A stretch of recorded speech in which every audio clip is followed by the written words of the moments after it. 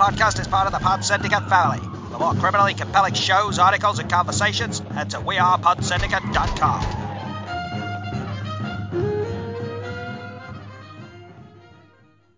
Good morning, good afternoon, and good evening, and welcome to episode the palindromic 353 of Film Bastards. My name is Ian Loring, and as always, I am joined by Becky Foster. Hello, everyone. And Matt Foster. Hello, everybody. Hello, everybody. Indeed, I hope everybody out there is safe, has not gone nuts yet. We're coming through this, guys. We're coming through it. That R rate's still under 1. We're coming through it. For the love of God, please let that R rate stay under 1. Yeah. We're in week 753 of lockdown, and I'm not entirely sure what time is anymore. On this week's show, we will be reviewing Netflix's Eurovision comedy, Eurovision: The Story of Fire Saga, and we're going to have a catch-up review of A Beautiful Day in the Neighborhood. So that'll be fun. And we'll have some what we've been watching. We'll have some trailers. There are trailers, which is exciting, obviously. I think we'll have some news. We got some Twitter questions. It's a pretty standard issue show. In terms of news, more delays. Unhinged now releases on July 31st, which is very annoying. Tenet now releases August the 12th, which is doubly annoying because I'm going to be in fucking Spain on August the 12th. Did I say that out loud? What else got pushed? Mulan got pushed. Yeah, so that got pushed from July 31st to August 21st, I want to say. So I think it's coming out the week after Tenet now. So cinemas are opening up starting off this weekend, and there's fucking nothing for them to play until the end of July. There's an Eva Green film. Well, yeah, I mean, there's an Eva Green film, Proxima, I think it's called, which is scheduled to come out on the 10th of July. But beyond that, it's a lot of older films. Like, even the Inception re-release, I think, has been delayed to the 31st of July now as well. So, yeah, I mean, I feel for the cinemas because they were probably like, yeah, Tenet's actually going to make it. You know, we're going to have a couple of weeks dry run and then bang, here we go. Nope. I should look to see if there's what's listed at the York View, which apparently is supposed to reopen on Friday, and there are 0 listings. They can't reopen on Friday. They're not all to open until the 10th. Next Friday. No, the View apparently is reopening. What is it? The 3rd? Yeah. Yeah, View are opening on they're opening on Saturday. They're opening from the 4th. Them and Showcase have both said they're going to open from the 4th. Cineworld have said they're opening from the 10th. Right. There's nothing listed. It's going to be very quiet. No, but I mean, this is the thing though. It's so up in the air right now that the cinemas have got to be shitting themselves about how the next few weeks go. That's it. I mean, I expected, bang now, with Cineworld announcing that they're reopening. I expected by now to have some kind of listings. Yeah. For what's coming up, and we've had the thing coming out saying that they're going to be showing Empire Strikes Back, Shawshank Redemption, Goodfellas, and Back to the Future. But when? But if you look at that, going, really, you're going to show 4 films for 2 weeks? Yeah, it's so odd.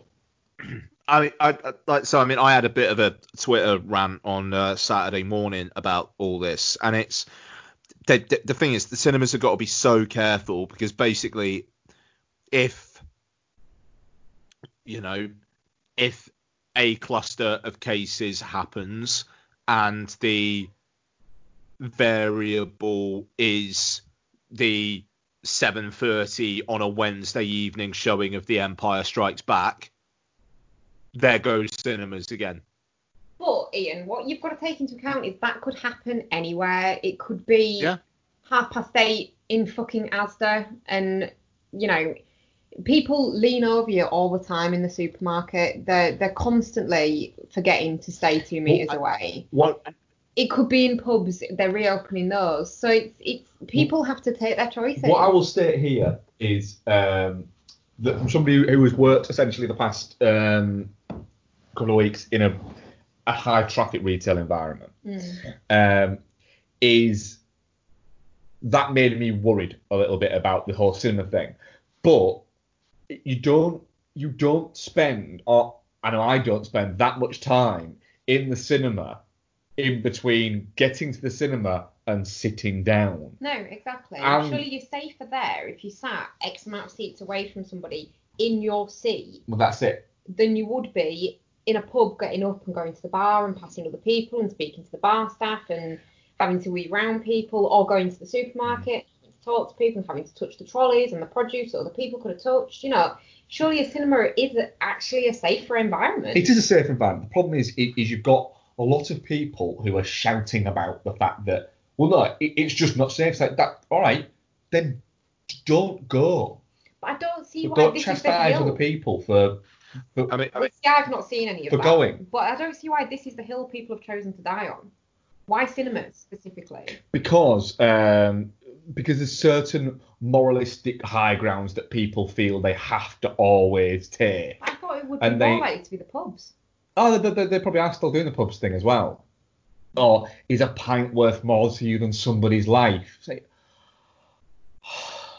No, but do you know what? I'm in work 8 hours a day talking to people. So if I have to do that, then I want to be able to do that. Am I going to go in there when I've got a coffee feeling, what is it? No. It's a bit, I don't know, there's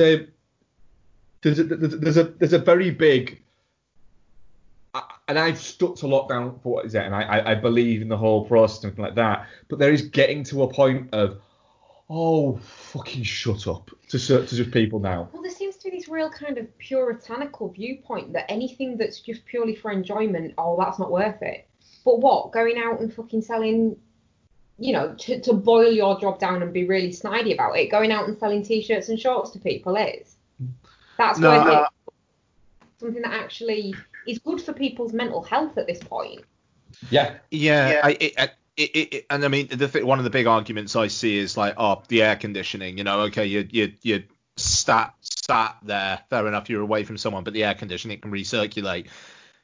Can in shops, can in office buildings, and I get the whole, but you're sat there for a couple of hours at a time thing. Well, if you're in a fish, you're there for the entire day. Yeah, that's exactly what I was going to say. You know, I mean, that's it. And as I think we said last week, it kind of feels like the people who are shouting out about this the loudest are maybe those who don't have to go out for their own work. Yeah. Yeah. And it's like I haven't been, but I will be. I mean, I said I think I said in the Patreon only section, it might have been before we started recording, but I'm literally waiting on a text saying whether I'm going back into the office tomorrow or not. And I'm not worried about it. I'm quite looking forward to it. So, you know, and if I'm going to do a shift at work, then if I have the cinema available to me as an option, then I am going to take it.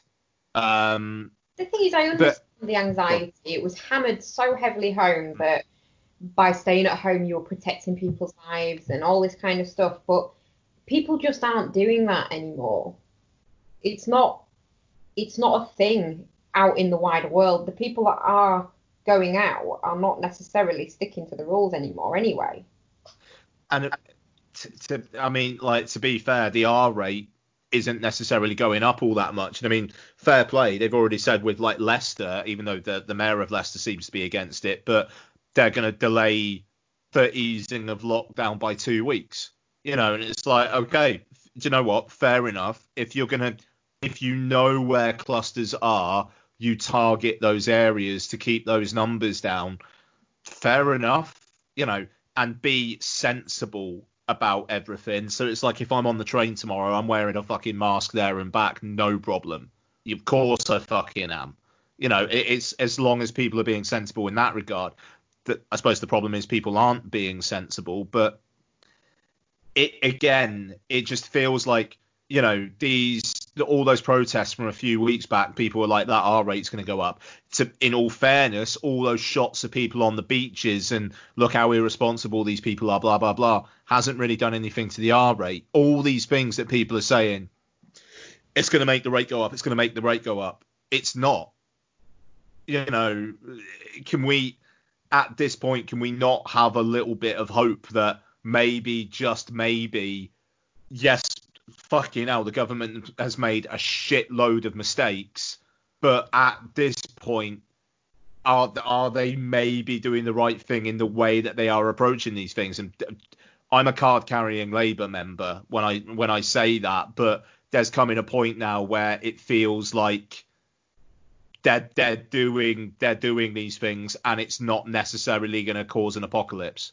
I think that's more a happy accident than good.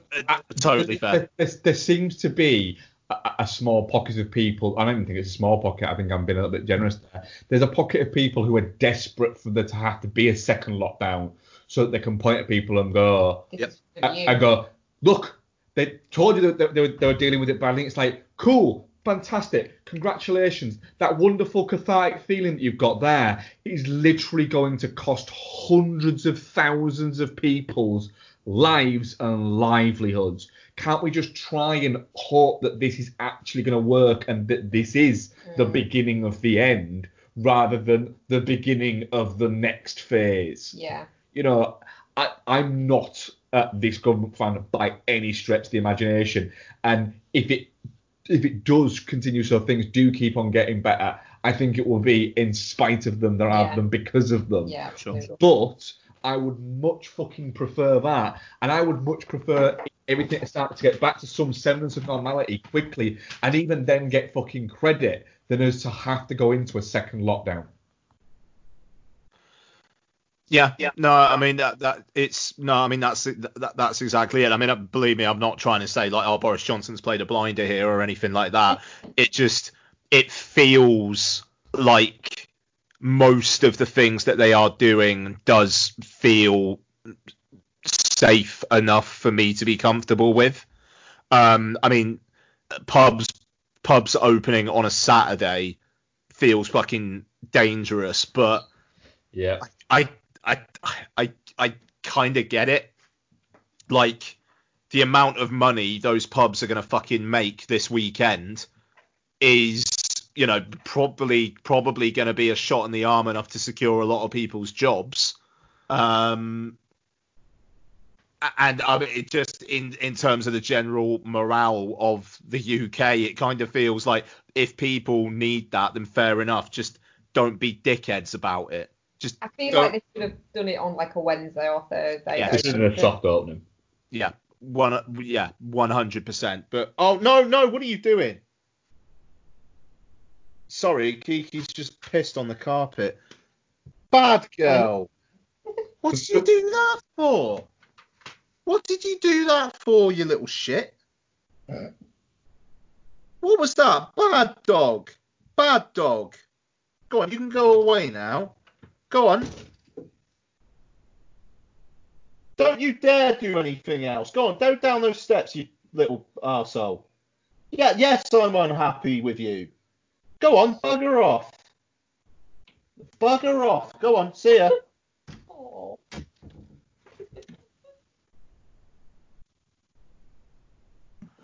Anyway. What else happened news-wise? They're delight pets, aren't they, Ian?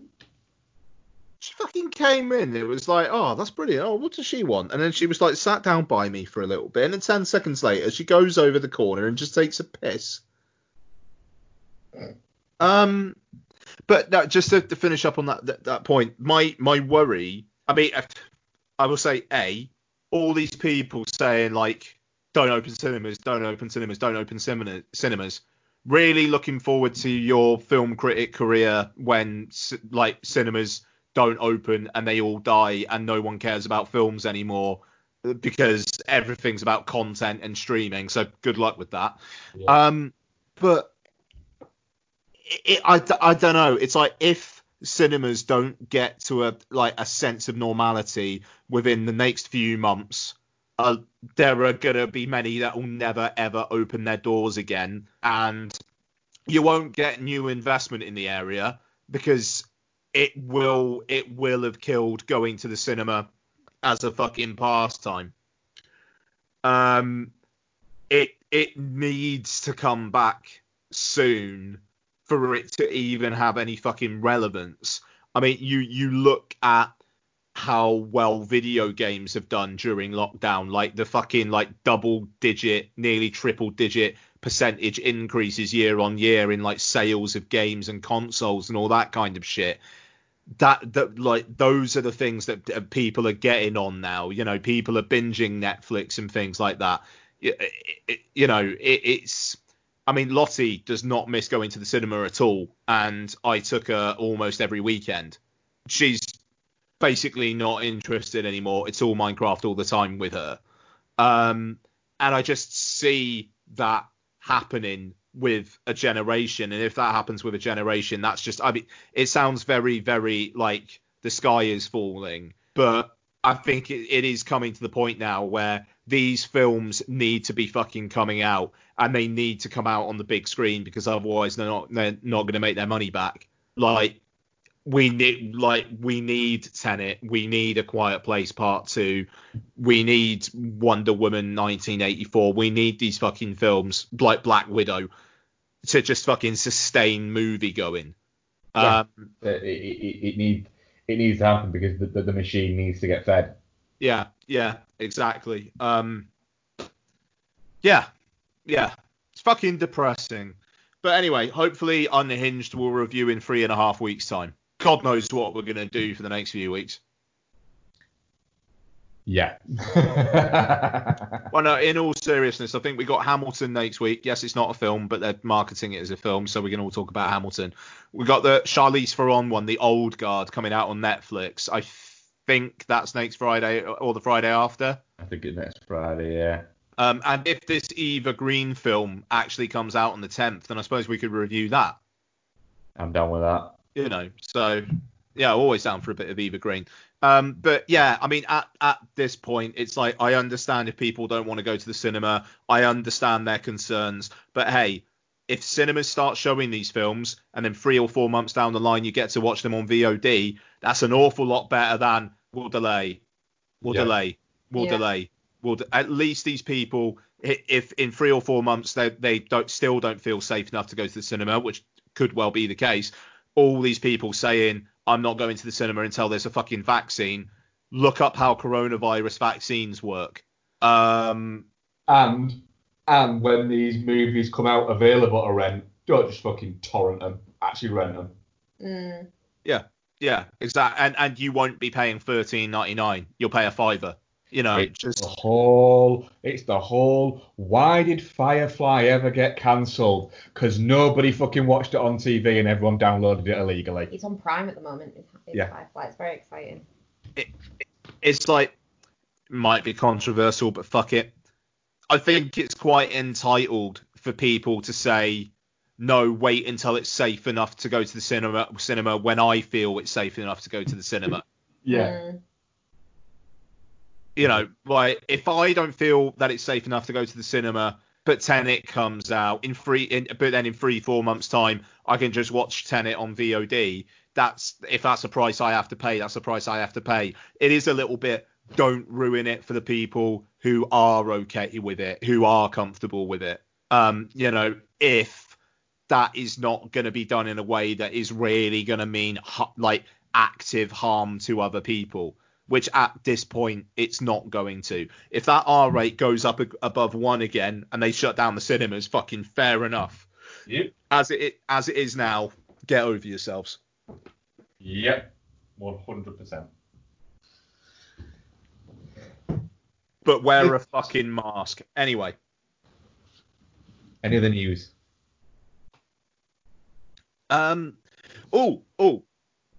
So, Has Fallen 4 is coming. It's confirmed, as is Den of Thieves 2. Still haven't watched Den of Thieves. I really want to, but every time I scroll over it and go, "Ooh, watch Den of Thieves," I'm reminded of the fact that it's 2 hours 20 minutes long. Hey, it's Gerard Butler thinking he's in Heat. You see, that makes me really want to watch it. But the back of my brain goes, "That's great if it's 107 minutes, but 147 minutes seems excessive." Yeah. Honestly, I quite enjoyed it. It's worth your time. We will get to it, I'm sure. Won't we, Bex? Yeah. Talking of Gerard Butler, shall we move to trailers? We could. You're not hosting, Mark. I know I'm not, but I couldn't resist that segue. Yeah. Okay, so trailers. The incredibly titled Greenland.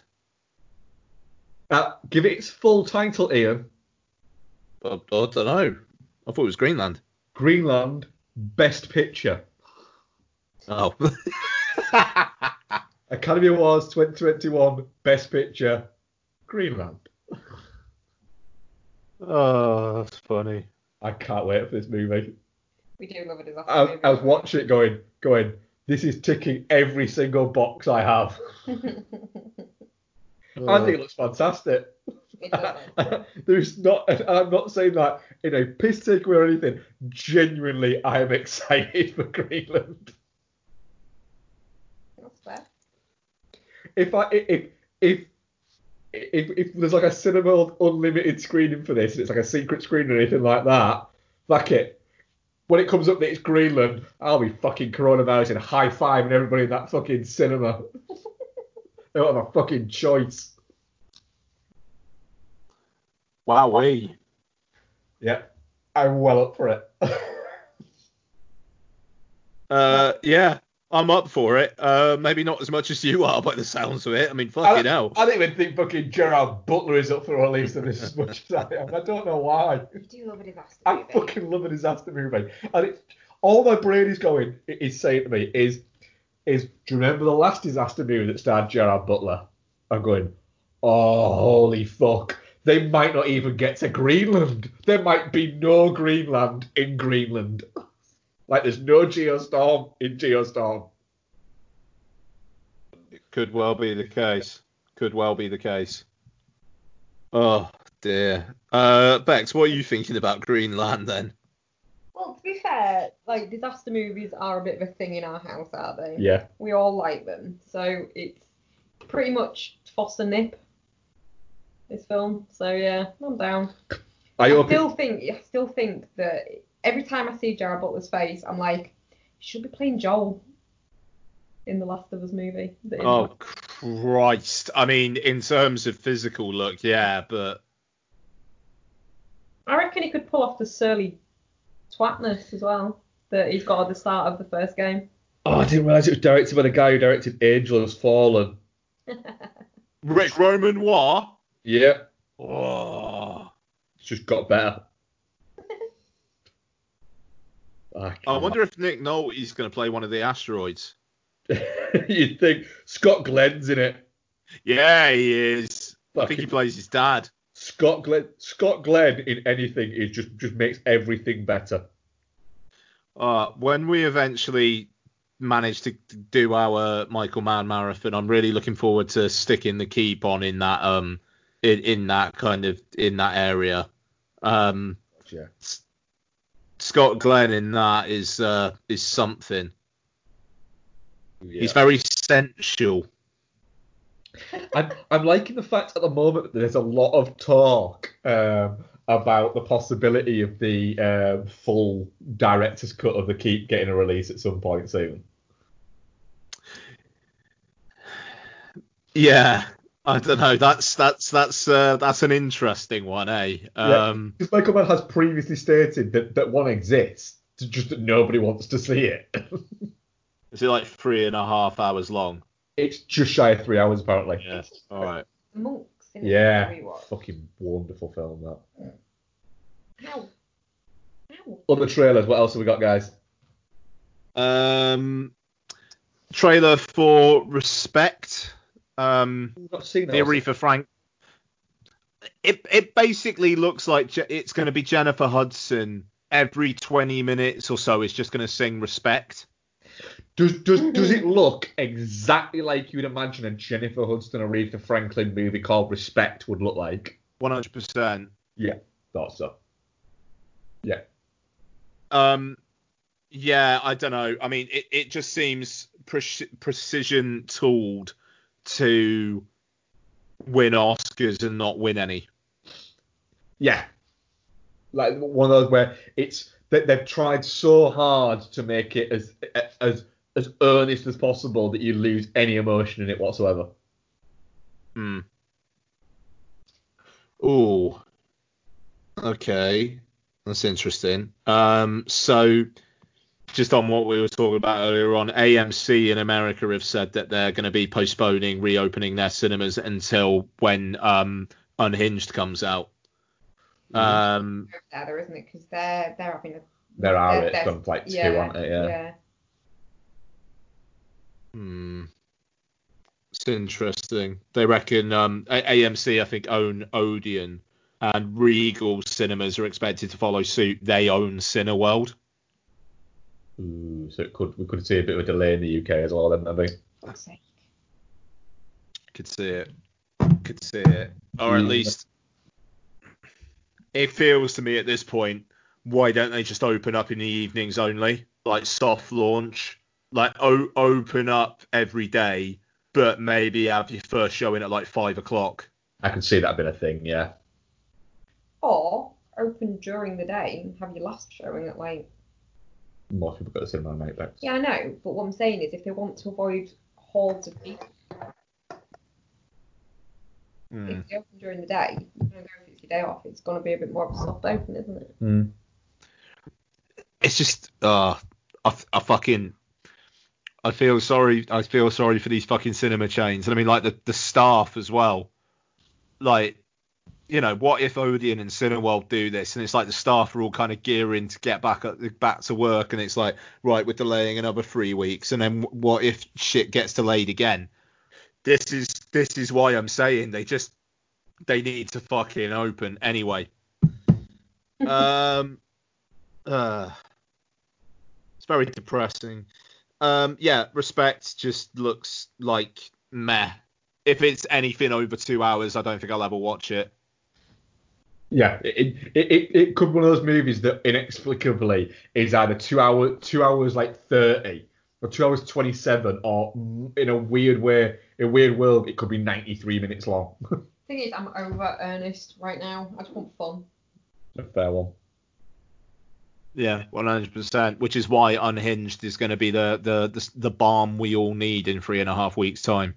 Hinged in Greenland in August. Yeah, Unhinged future Best Picture nominee, an Academy Award winner. It'll be Russell Crowe. What, third Oscar? Is it? Yeah. Straight up. Like fuck. It will. I don't think it will. I will make it happen. I will host my own Oscars. Yeah.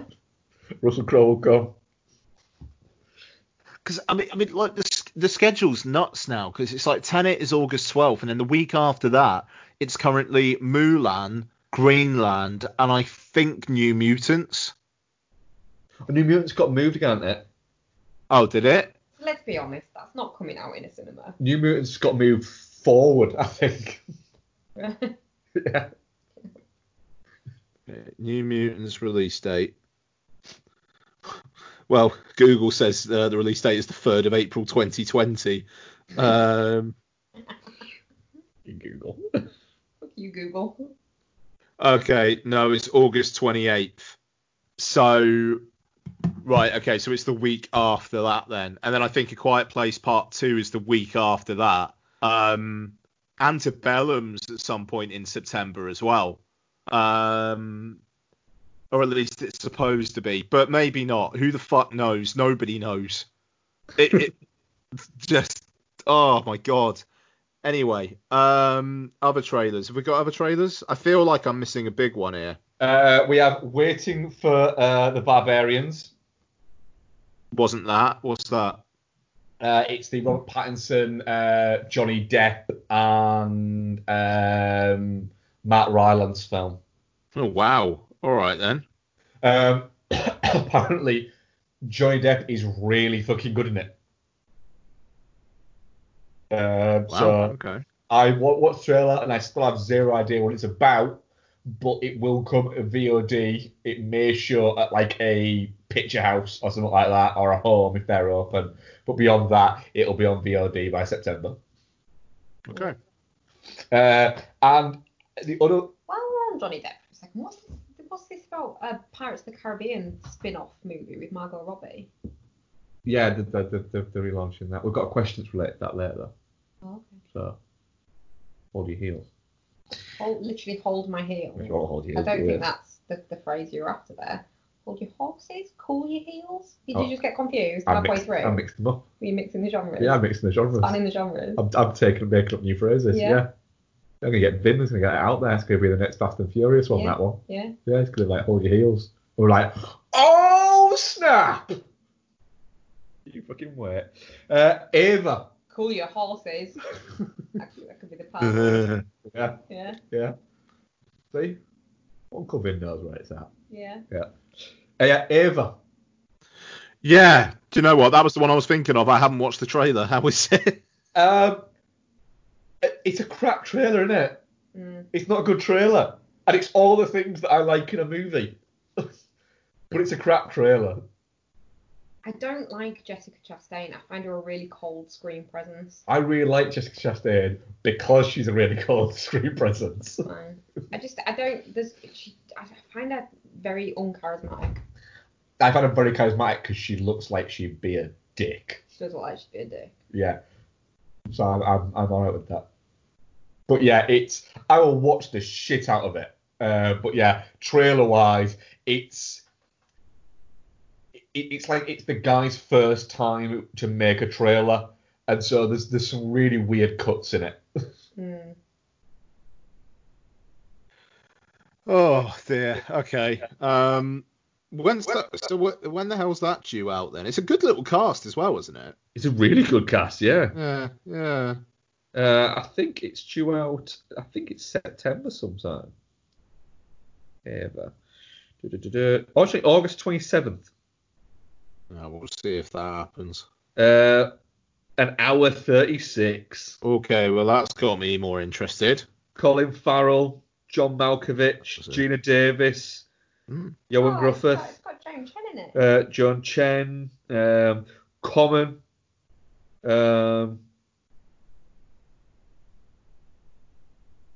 What else we got? Yeah, it's by Tate Taylor, who made. What did he direct? Who directed Ma and Girl? That was it. It does come up and say from the director of Girl on a Train. It's a bit like, I mean, don't brag about that. Yeah. But he also directed Ma. Which we also didn't super like. I didn't mind Ma. Ma had that fantastic bit where she fucking ran the shit over. Was it Missy Payel or was it somebody else?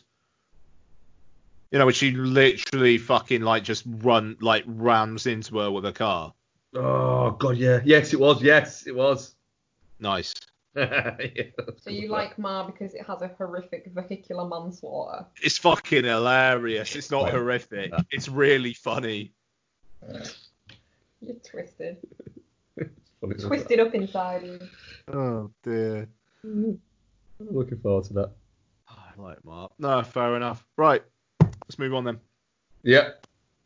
Eurovision, the Story of Fire saga, is directed by David Dobkin and stars Will Ferrell, Rachel McAdams, Dan Stevens, Pierce Brosnan, and others. Ya ya ding dong ding dong. Play ya ya ding dong. I had that song stuck in my head for 24 hours after watching that film. Oh yeah. So this is an official co-production with the ECB, the EBU. The ECB is the English Cricket Board. That'd be an odd fucking pivot from those fuckers. With the EBU, the European Broadcasting Union. So this is officially Eurovision film. Will Ferrell and Rachel McAdams play childhood friends, potential brother and sister, and potential love interests, who, due to circumstances, end up representing Iceland at the Eurovision Song Contest. They are befriended as such by Lemtov, played by Dan Stevens, and we take it from there. Becky, what did you think of Eurovision: The Story of Fire Saga? Well, I really wasn't looking forward to this. I don't like Will Ferrell in this type of role, or what the trailer made it look like it was going to be like, or like childlike enthusiasm and stupid fucking faces, and it looked like he was going to be the same level of earnest as he is in Elf, which just, if I could grate the part of my brain off that knows about Elf and has seen it, I would do. I hate it passionately. So I really, really wasn't looking forward to this, but I like Dan Stevens, I like Rachel McAdams, so I was holding out a little bit, a tiny smidge of hope that it wouldn't be too painful. I actually really enjoyed it in the end. Rachel McAdams absolutely carries it. She's delightfully lovely all the way through it. Dan Stevens is so good in it. Them between them kind of negate the Will Ferrell effect. He did annoy me in it, but he's supposed to be annoying in it, though. I know, I get that, but he did.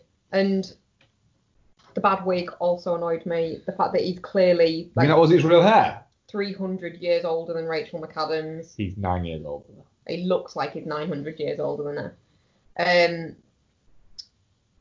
So he did annoy me, but the fact that like it focused on him, but it didn't feel like it gave him an inordinate amount of screen time. It felt more about her character to me. Yeah, so, he's the second lead, I think. Yeah. So I actually quite enjoyed it. I thought it had a lot more heart than I expected it to. It was quite an emotional kind of story to it. And the bit at the end where she does the song and it's about the hometown or whatever it's called, I genuinely teared up a little bit at that bit, because she got her moment to like sing her song instead of just like trudging along in his footsteps and doing whatever he wanted to do. So yeah, I actually quite enjoyed it in the end. And Dan Stevens is just fucking hilarious in it. And it got a little political jab in there at Russia and their thoughts on the LGBTQ community. Quite enjoyed that. I'm not gay, I'm Russian. Yeah, I'm not gay, I'm Russian. I'm not gay in Russia. And I actually really enjoyed the little the montagey sing-alongy bit in his party where it was all loads of previous Eurovision contestants and stuff. I thought that was really well done. The production value on that bit was quite high. It's not a cheap looking film. No. Like, yeah, it looked like it cost money. I will say before I forget, there's one bit that there's a lot that Dan Stevens does, like silent comedy in this, which is I mean, he's funny enough when he's speaking or singing, but there's a bit where he's at his party and Will Ferrell and Rachel McAdams are talking, and he's in the background and he's just kind of like looking over at someone and just chatting at them, like really like very wide facial expressions, and then at one point just kind of like goes meow like with his hand, like it just and it's fucking, because he was just doing that shit just on the spot. Like he wasn't being told to do that, like he was coming up with that. But anyway, Mark, Eurovision. I like the fact that it's not a satire, it's not a spoof or anything like that. It's made with an incredible amount of affection for what's going on. They've not picked Eurovision and then just and then just tried to prod it and poke fun at it. They've picked it and gone, look, this is something that happens that a lot of people poke fun at and a lot of people turn their nose up at, but a lot of people get a lot of joy out of it, and a lot of people put a lot of effort into it, and it means something to people. So let's fucking celebrate that, and let's celebrate the not ridiculousness of it, but the almost the craft of it. The thing is, say what you want about Eurovision, the music might not be our cup of tea, but the fucking stage shows they put on are a spectacle. I think it's looking at that and saying, and I was going, do you know what? The film is also doing this. As a film, it's going, do you know what? If you're too fucking cool for school and you think that you're above all this, what is it? Don't watch it. We don't want you to watch it. It's not for you. It's been amazing watching people try and sort of essentially say, well, I've tried watching it, but I just don't see what that's funny about it. And everyone else going, all right, cool, we do. Go away. It's kind of it's a movie that you kind of the world kind of needs right now, which is just all the way through it. You're thinking, right, when's the bit when Dan Stevens' character fucks him over, or turns into a bad guy? Just done. He's just a nice guy. He is genuinely really wants them to do well, and he's what? I think he wants her to do well. I think he wants to steal her away and sing with her. But he isn't trying to. He thinks that she'd be a good partner for him. He's not trying to fuck over Will Ferrell or anything like that. Yeah. You would be better off with me. I am the better option for you, and you two aren't even like in love anyway. So what's the harm of it? Or at least so he thinks. I did wonder when it would come out that like he'd sent. I can't remember what her character's name is, but the Greek lady? Yeah. I did wonder at what point it was going to come out that he'd sent her to his room to kind of try and cause tension, but then it just didn't. Doesn't, yeah. But there's just, but there's so many great running jokes running all the way through it as well, with things like are you two brother and sister? No, but Will Ferrell always says, probably not. Almost certainly not. And just it's never there's only a few genuine laugh out loud moments in it, but it's consistently chuckle through it. Yeah. And I think that with this type of movie, and especially as the few people have brought up the length of the movie, and I often reference films being too long, and 123 minutes is a long time for a comedy. But because it's a constant chuckle bit that keeps you going. There's enough there to go, oh, holy shit, I didn't realise that was 2 hours fucking long. You keep your buzz throughout it, don't you, to use a drinking phrase. Yeah. And honestly, it could have been an extra 15, 20 minutes long if those 15, 20 minutes were just Will Ferrell berating the Americans. I love it. I loved it. Honestly, it was magnificent. Him at the end bit where they're in Iceland, and he's just constantly berating it, and they can't work out if he's being serious or not, and he's being deadly serious. It was a real joy to watch. It was good fun, actually. Yeah. Ian, what did you think? Because you were very up for this, weren't you? Yeah, it didn't let me down in the slightest. I fucking loved it. We are very much a Eurovision household anyway. Which may well help. Like, we've already said that next year we're going to have a Eurovision party and I'm going to dress up like one of Lordi. So that's going to be something. I'm one of those people who I don't get Eurovision, but I'm glad other people do. All I have to do there is, do you know what? Just not watch it and let other people have their fun. Yeah. It's people who are really fucking sincere, absolutely giving their all in whatever way they're gonna go about it. They're fucking doing them. Yeah. Honestly, it's a fantastic celebration of creative achievement. The thing is, I might actually watch the next one next year now because of this. The thing is, it's the music is fucking spot on. Like, even the little montagey bits of songs from other countries that they do, they all 100% feel like they could be Eurovision entries. if anything, like Double Trouble doesn't feel like a Eurovision entry, but then that's almost like a point of the film anyway, because then they replace it with Helskip or whatever the song's called at the end, which does feel more like a Eurovision entry. I mean, Lion of Love, 100% I can imagine the fucking Russian contestant doing that. The dude in like the demon outfit as well. That happens at Eurovision. Yep. Yeah, I mean I mean Lordi, Hard Rock Hallelujah, they fucking won Eurovision that year, and it's yes, I'm already very very in with Eurovision. Starting off with Volcano Man, I was really worried because it was like, are they blowing their load here? Because again, after like that fucking song, just the Volcanic Protector Man. Just the way he says that just makes me laugh every time. But no, they kept on going. And I understand that people say it's too long. But I could have fucking watched 3 hours of it. I if you're not as into it as I was, I could 100% see where you'd be like, that should have been an hour and a half long. I was into it enough. Like, question that we had a week or two back about like films, like feel good films that you stick on just to like make yourself feel better. I could see this actually being that for me. Oh yeah, I'd agree with you there. Yeah, just if I want to be cheered up, I'm gonna stick on Eurovision. I almost watched it again this weekend. And the thing is, I didn't even drink on Friday night. I had a sober one, and I was planning on getting drunk and watching Eurovision. I just decided not to, and I still had a great time. If I had a few IPAs in me, Jesus fucking Christ, I would have been jerking off. I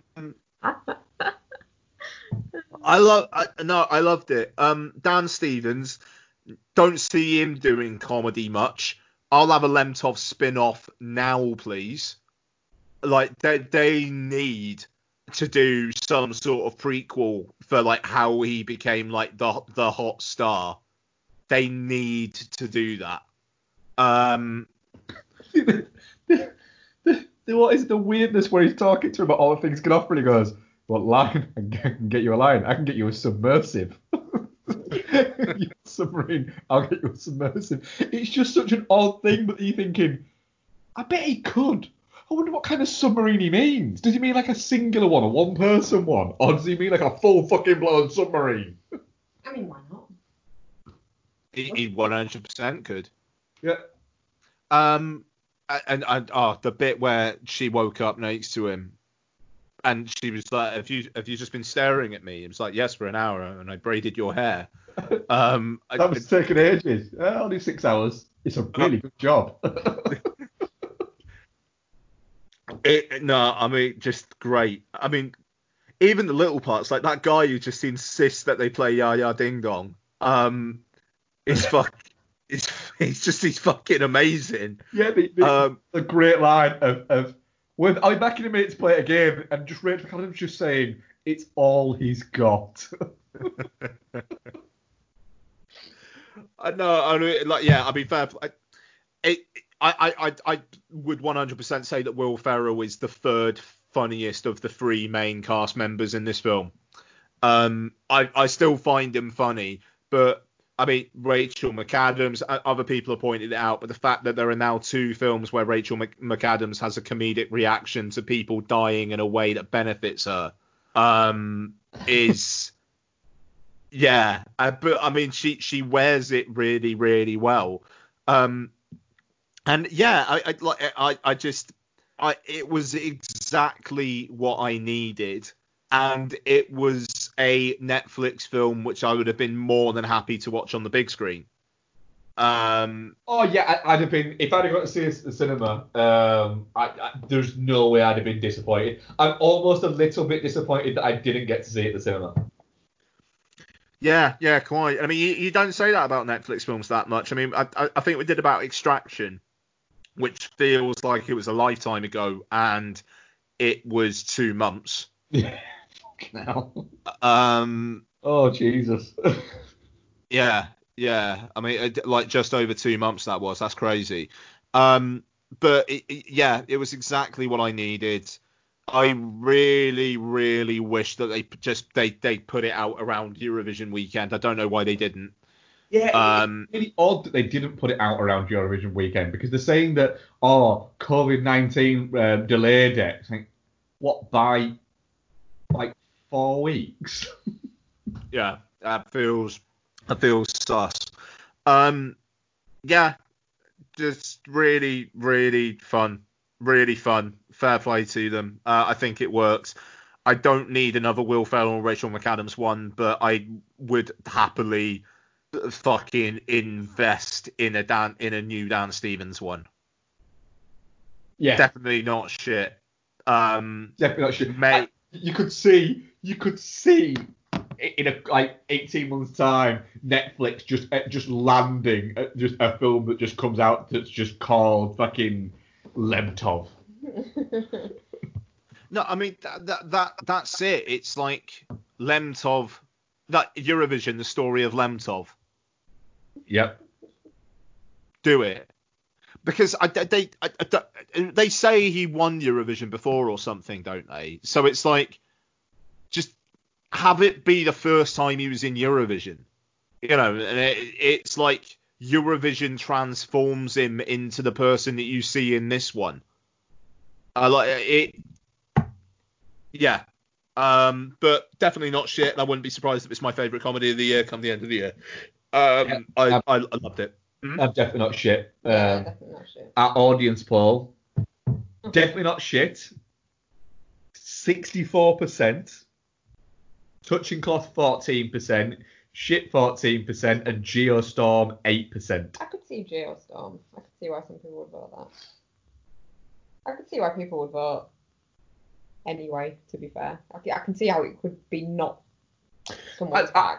I could see how it could not be your bag if you're a sort of person who went into it thinking you weren't going, not expecting to like it. It turned around. Well, that's me. Yeah, but for people who just don't like comedy, essentially. Soulless people. Yeah. Just miserable. It always baffles me when people are like, I don't like comedy, but you don't like to laugh. Yeah, you don't like laughter. You don't like laughter. No, I just like watching Bellatar movies. Oh, fucking great. You're a fucking right. People's sadness. Yeah. My idea of happiness is cries and whispers. Yeah. Dance in the Dark is my sick day movie. Fucking hell. When I really need something to cheer me up, nothing beats a nice bit of Sarlo. Yeah. Sarlo is my takeout on my own movie. Oh, dearie me. Right. Takeout tonight. Should we get takeout? I do have an Uber Eats voucher. We could use that. Uber Eats voucher. Anyway, what I'm going to show you. If you guys want to have a look at food, I really need a toilet anyway. So I'll tell you what, why don't you discuss your food options while I go through a wee? You like the 1980s, don't you? Of course you do. We all do. But have you ever wondered why that decade was the way it was? Have you ever wished there was somewhere you could go to get past the usual day-glow sentimentality? To try and understand 1980s pop culture in a more social, political and historical context? Because if so, it sounds to me like you're ready to go beyond the aesthetics, beyond the nostalgia. Welcome to Beyond the Neon. Beyond the Neon is the podcast that dares to pull over the Testarossa, eject the Wham cassette and take off the Wayfarers. If you're looking for retro reviews of Back to the Future, The Goonies or John Hughes movies, you will not find that here. If you're looking for top 10 lists of A-Team episodes, Nintendo games or Stranger Things references, you will not find that here. If you're looking for long boring introductions, Squarespace ads or Patreon begging, you will not find that here. Because Beyond the Neon, we do things a little differently. In each documentary-style episode, I look at one area of 1980s popular culture and break it right down. And each episode features academic insight, guest contributions and interviews, as well as clips plumbed from the depths of the 1980s cultural void. Well, YouTube, mainly YouTube, to help illustrate the wonderful, perplexing, terrifying, joyous and utterly thrilling world of 1980s pop culture. Beyond the Neon might not be as regular as other 1980s podcasts, but that's because Beyond the Neon isn't like other 1980s podcasts. Subscribe to the the show today and check out all past episodes by visiting beyondtheneon.co.uk. Are you tired of film podcasts where the hosts exist in a constant blissful state of agreement? I mean, the main characters are two of the dullest main characters I have ever encountered in any film. Well, you're in luck. Let me introduce you to Chinstroker and Punter. One is an ex-film student with a penchant for David Lynch and art cinema. The other is a man on the street. Listen in perplexed and horrified terror as we tear apart one film a week. It just really It's isn't. not visually striking. No. Just getting confirmation. It's just that's the third time though. I mean, is this on? You can find us at csvsp.libsyn.com. So come and share the victory. If you could fuck any man in film, who would it be and why? My answer is Lance Henriksen. Oh! He wouldn't tell. He looks like somebody. He looks like somebody who can keep a secret.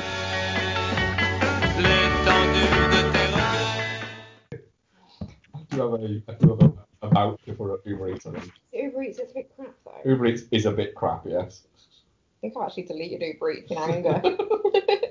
Shite on here. I think last time we were looking for something, I was like, oh, this is bollocks in it, I'm fucking getting rid of it. I've deleted it.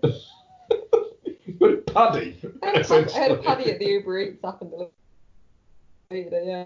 Get 50% off your next order, maximum discount 50. Maximum order £30. Yeah, literally, it's like they offer you this discount, but then as you go, oh, I'll take that, they kind of bop you on the nose with the. But don't get too much, don't spend too much, you fat twat. Yeah.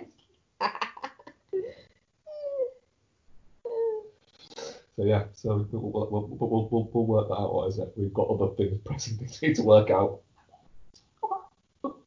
Yeah, have we literally watched?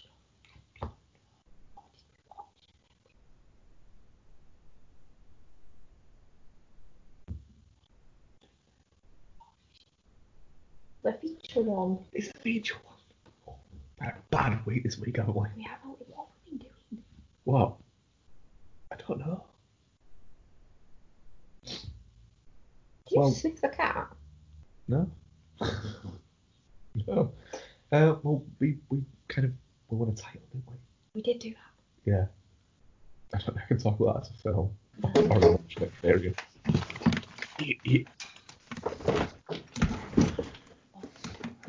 Ooh.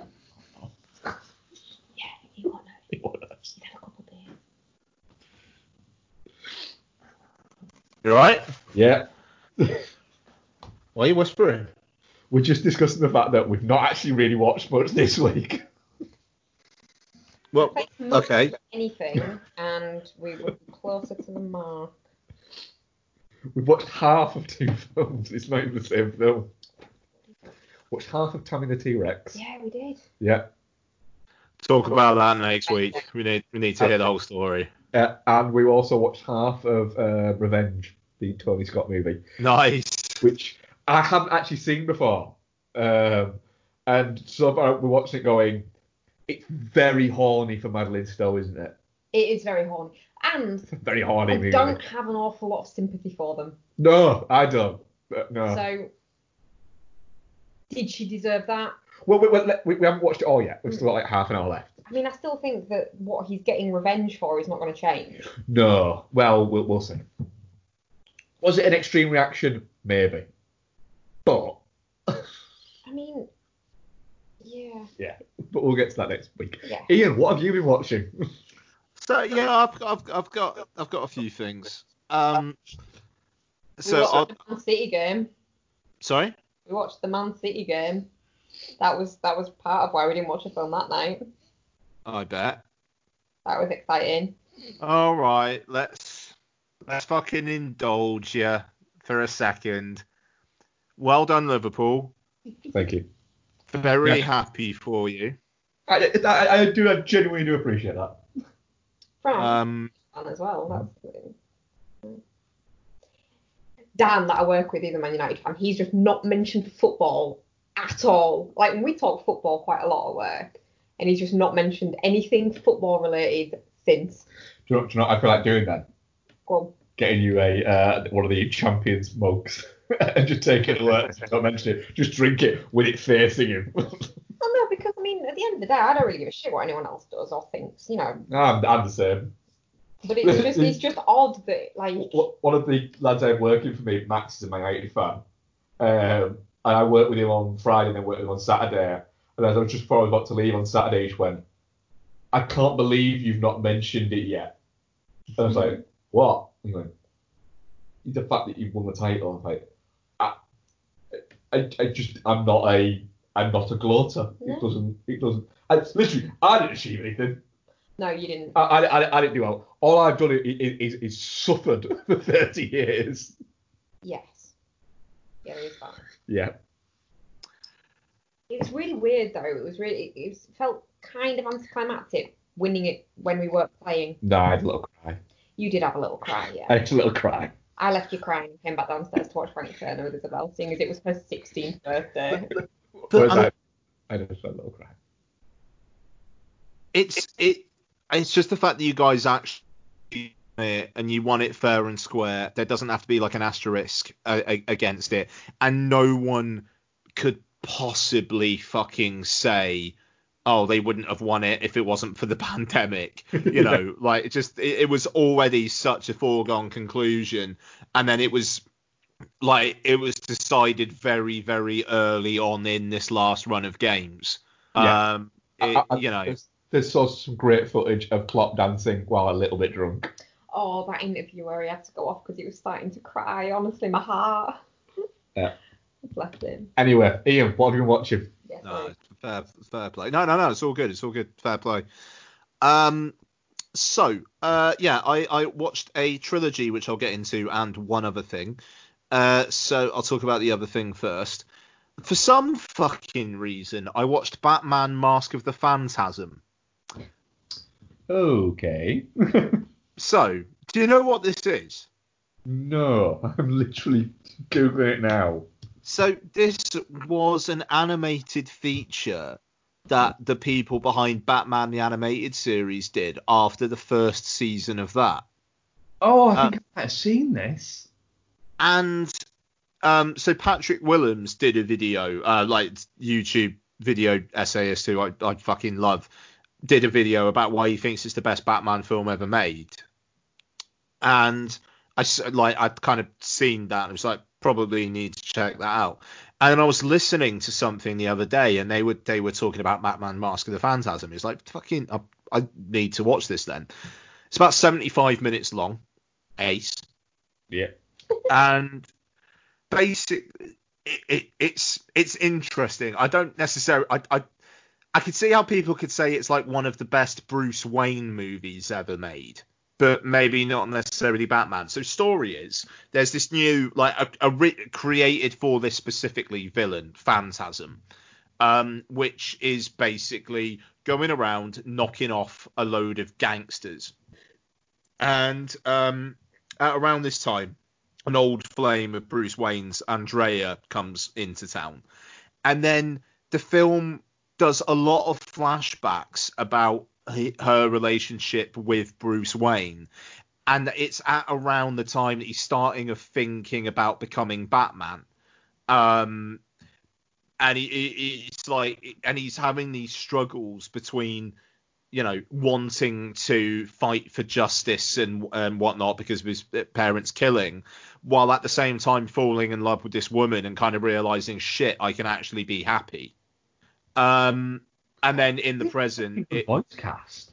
Oh yeah. Sorry to interrupt you there, but like obviously Kevin Conroy, who is a great voice, fantastic Batman. Hamill. But then you've got Dana Delaney, Stacey Keach.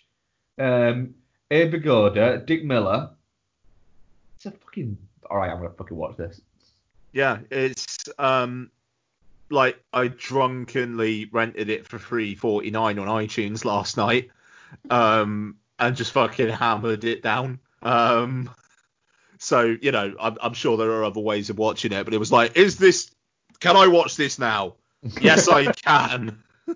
Okay, I'm going to watch it. I literally own Welcome to Moose Park because of that. Yeah, nice.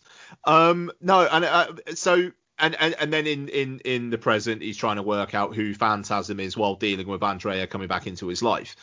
And then the Joker comes into it. But he's not exactly like the Joker is not exactly the main character. It's interesting. And yeah, it's the Bruce Wayne of it all is fucking incredible. The push and pull of being happy versus like his life's mission is played so well. I mean, the action's good. Mark Hamill, when he turns up as the Joker, is just on point as he always is as the Joker.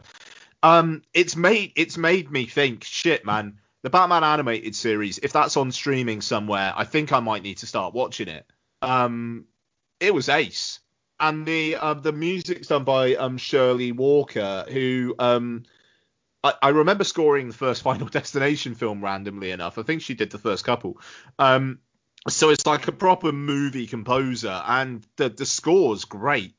Yeah, it's a really, really fucking interesting look at Bruce Wayne. Not necessarily Batman. And I think that's really interesting. So yeah, and I mean, like, to be fair though, that's coming from someone who doesn't have the most in-depth knowledge of Batman. But it's like I finished that, and then this morning I started re-downloading Arkham Knight, and it's just like I want to have some fucking Batman time, you know, like yeah, really, really good, recommended. Obviously, let us know what you think, Mark. I will. I'll get on when I get that this week. And so, here we go. I rewatched the Star Wars prequels. So I was on Disney Plus on Friday, finished work. I was like, what can I watch? Phantom Menace is on there. Oh, I've heard this 4K transfer shit. I'm going to have a look at it. I watched the whole thing. That's the weirdest reason to watch a movie. Yep. It is. And I watched the whole thing. Now, I'm going to just get this out the way. All 2.5 hours of it. Oh, yeah. The transfers of these three films are so fucking inconsistent that it drives me up the wall. Phantom Menace was shot on 35mm, and the 4K master of it was done about a decade ago when Lucas was doing the Phantom Menace 3D re-release. It looks like hammered shit. It looks awful. It is the worst 4K transfer of something shot on film I've seen. And I'm including Terminator 2 4K, which looks awful as well. It's mushy. It's dull. The grain has been pretty much entirely scrubbed, so Noel will fucking love it. That's a reference for long-term listeners there. Jesus wept. And not even off this podcast.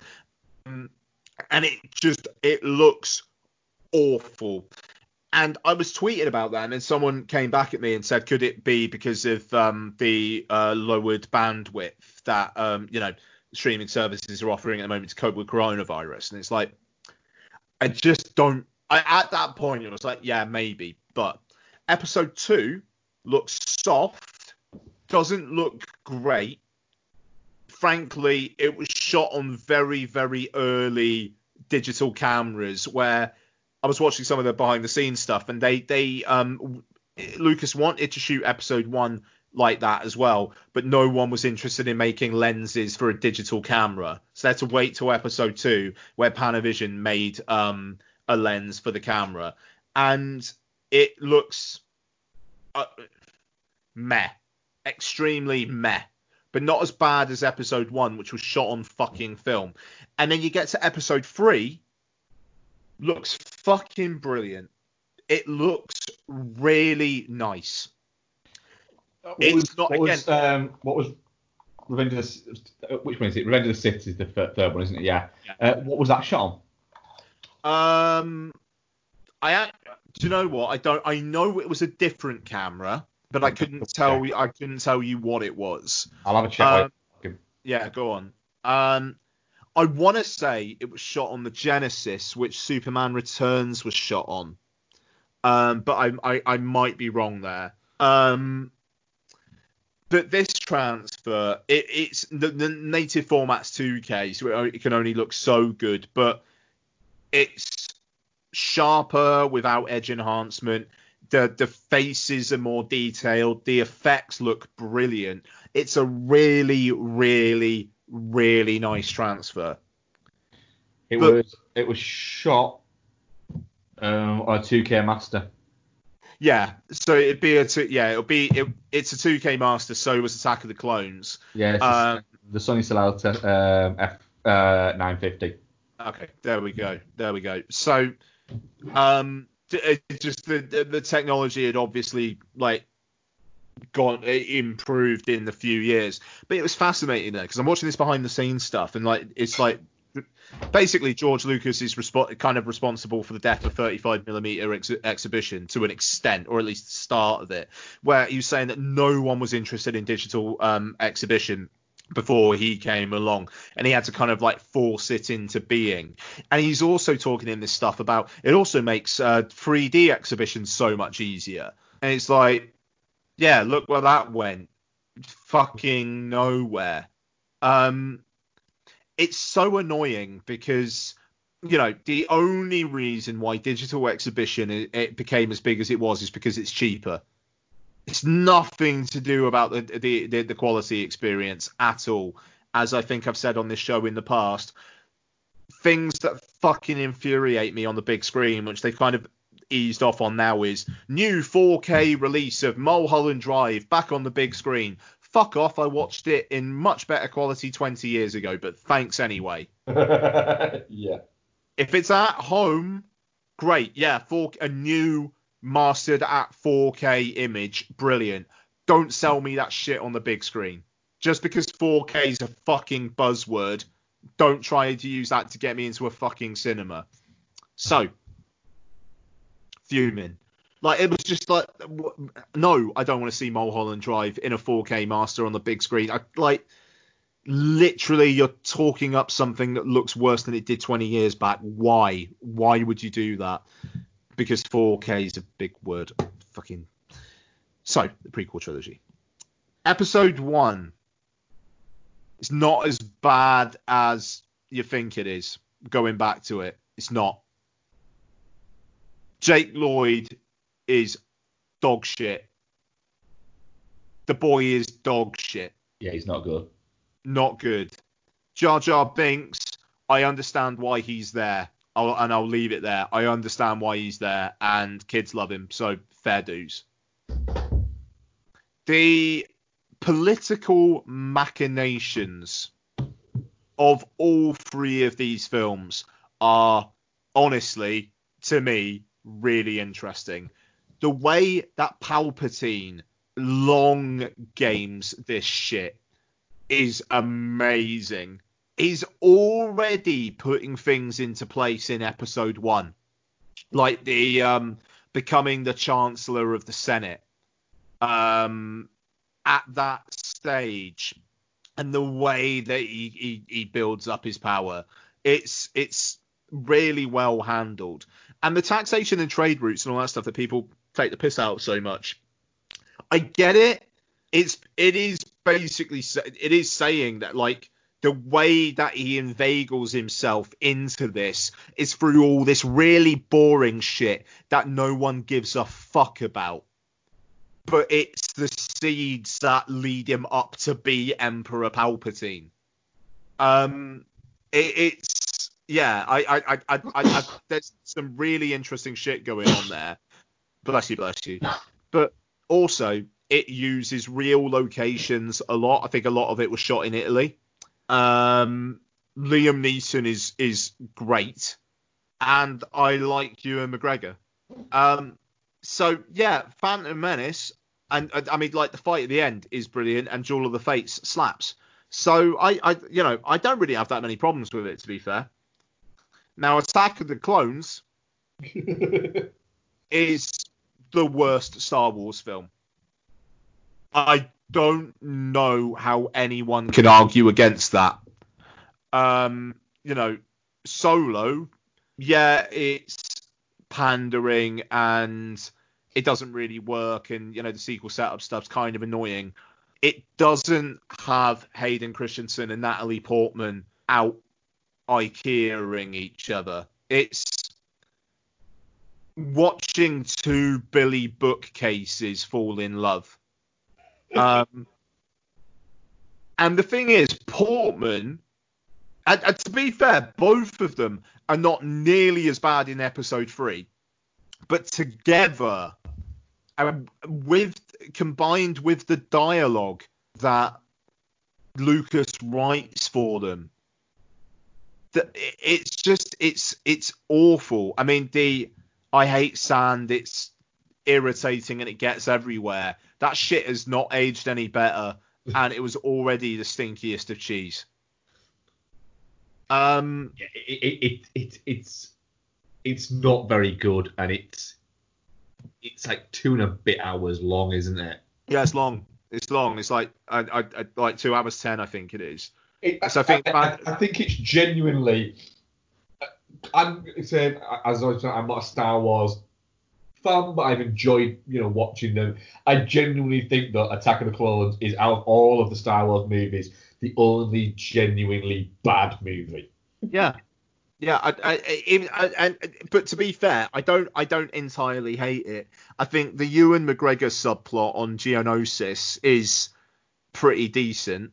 Ewan McGregor's better in this than he is in Phantom Menace, and he's again better in Revenge of the Sith. And I think the stuff at the end with them in that kind of like gladiator pit and all the other Jedis there, it is pretty great. I mean, there's some good Star Wars shit in there. It's just, it's also got this like love story for the ages, this love that you really need to believe in order for what happens in episode 3 to kind of work. Nah. I mean, the fact that he's like, I killed them, the women and the children, and then pretty much the next time they're together, Natalie Portman saying that she's hopelessly in love with him. It's so weird. It's weird. It's just, that's what does it for her. Yeah. But to be fair, Across the Stars, their love theme, along with Duel of the Fates, are hands down the best 2 cues in the prequel trilogy. Like, Across the Stars is a lovely bit of music. So that's episode 2. Then episode 3 is a legitimately good film. That's a good film. I remember actually quite enjoying, when we did a rewatch of it a few years ago, I remember enjoying Revenge of the Sith. I remember having a really good fucking ending. This is and that's the thing. It's able to have drama in a kind of a franchise film that few franchise films can really have, because you know where it's going. Everyone knows where it's going. And so you can really pile on the drama. The idea of Anakin Skywalker going to the dark side because he thought it was the only way to save Padme. Like, that's that very interesting bit of work. But then the last conversation that they have, he's saying, you're turning against me, and then she says, you're breaking my heart. And then the whole aspect of Natalie Portman basically losing the will to live. There is an aspect of, hey, you've just had 2 kids. That's a bit irresponsible in it, but you get it. Like, she has watched this guy who she's basically bet everything on just go completely to rot. And yeah, I mean, it's silly, but you understand it. Ewan McGregor, when he kind of realizes what's happened, and the fight he has with Hayden Christensen on Mustafar, and that the whole "you are my brother, I loved you" thing, like, it's great and it works.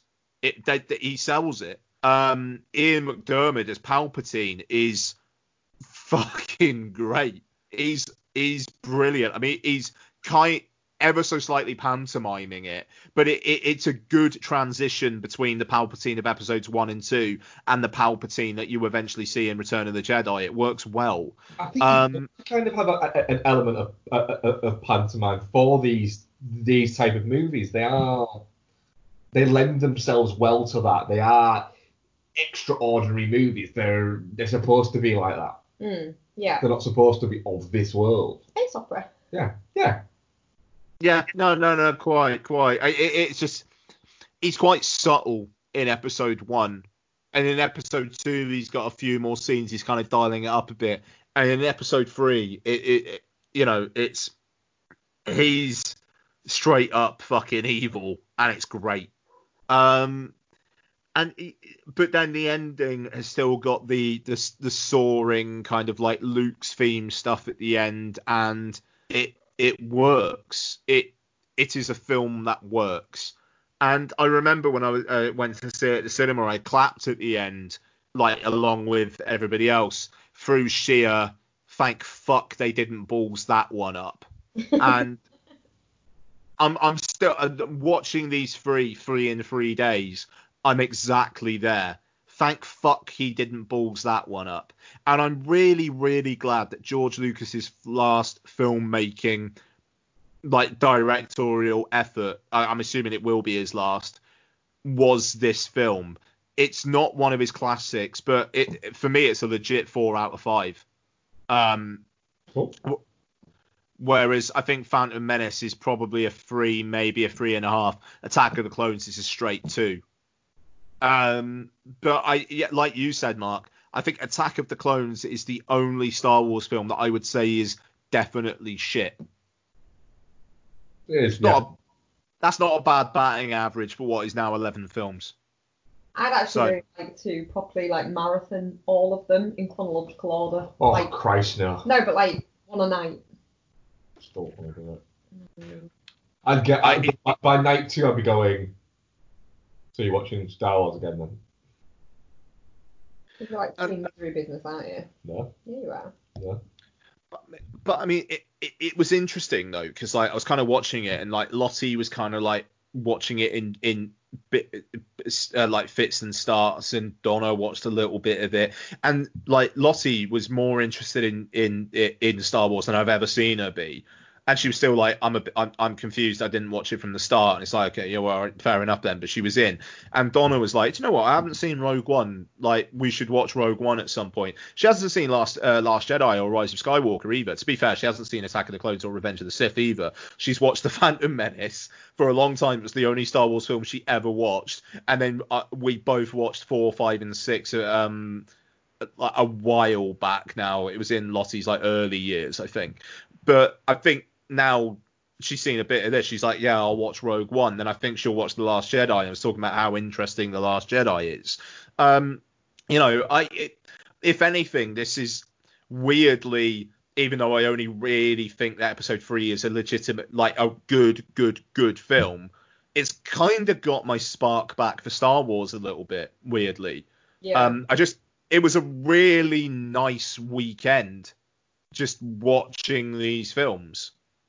Yeah, it's just too bad that transfers are kind of dog shit for episode 1 and kind of episode 2. And it's I haven't watched the whole first season of The Mandalorian yet. I think I'm going to do that now. I think I'm at that place where I just want more of this. And we're 2-3 years away from a Taika Waititi directed Star Wars film. Fuck, I'll watch it. Go on then.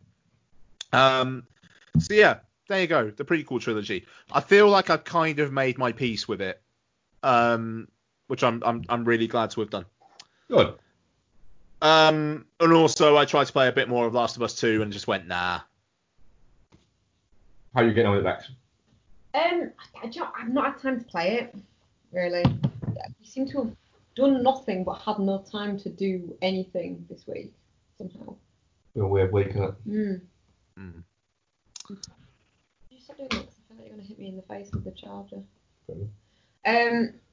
Yeah, I'm gonna have to give it a night this week, I think. You might have to watch a Paul Shaw movie. Woo! There's no have to. Yeah, I want to kill Abby. That's all I want out of it now. Cool. I replayed it. So full disclosure, I replayed it from the beginning. Why? Because Ian was so upset about a certain thing that happens in it, and I was just like, I kind of expected it, and I felt a bit like, God almighty, is your dead insidedness rubbing off on me? So I wanted to play it again to see if, and yeah, no, it's the same. Oh, I mean, sad, but expected.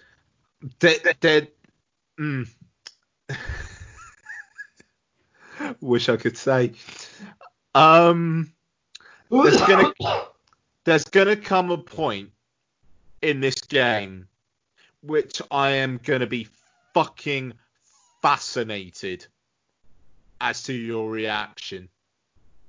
What, is this because you know spoilers or because you've got to that point? No, because I know spoilers. Yeah. So I'm not going to say anything else. Mark knows. How far into the game is it, Mark? About 12 and a half hours, 13 hours. About halfway through. Okay. How far are you in? Not that. Because you played it twice. I did play it through twice, yeah. Really enjoy the snowball fight at the beginning. I like hitting those fucking kids with snowballs. Yeah, that's true. All I would say is when you... They're not fucking kids, but you do get to throw snowballs at kids. And you get to play the guitar, which is good. I was better at playing the guitar this time around because I realised what I was meant to do. I could do all that in real life. Have you reached the bit where she plays Take On Me yet? That's nice. No, I'm not joking. It's actually like a quite a nice moment. No, I haven't. It's in Seattle Day 1. If you go into the music store, there's a guitar in the top floor, and then she plays Take On Me. It's it's good. Mark knows the bit that I'm talking about. When you get there and tell Mark about it, can you then let me know, because I need to know what you thought of it? Will it be super obvious, the bit? Fuck yeah. Okay.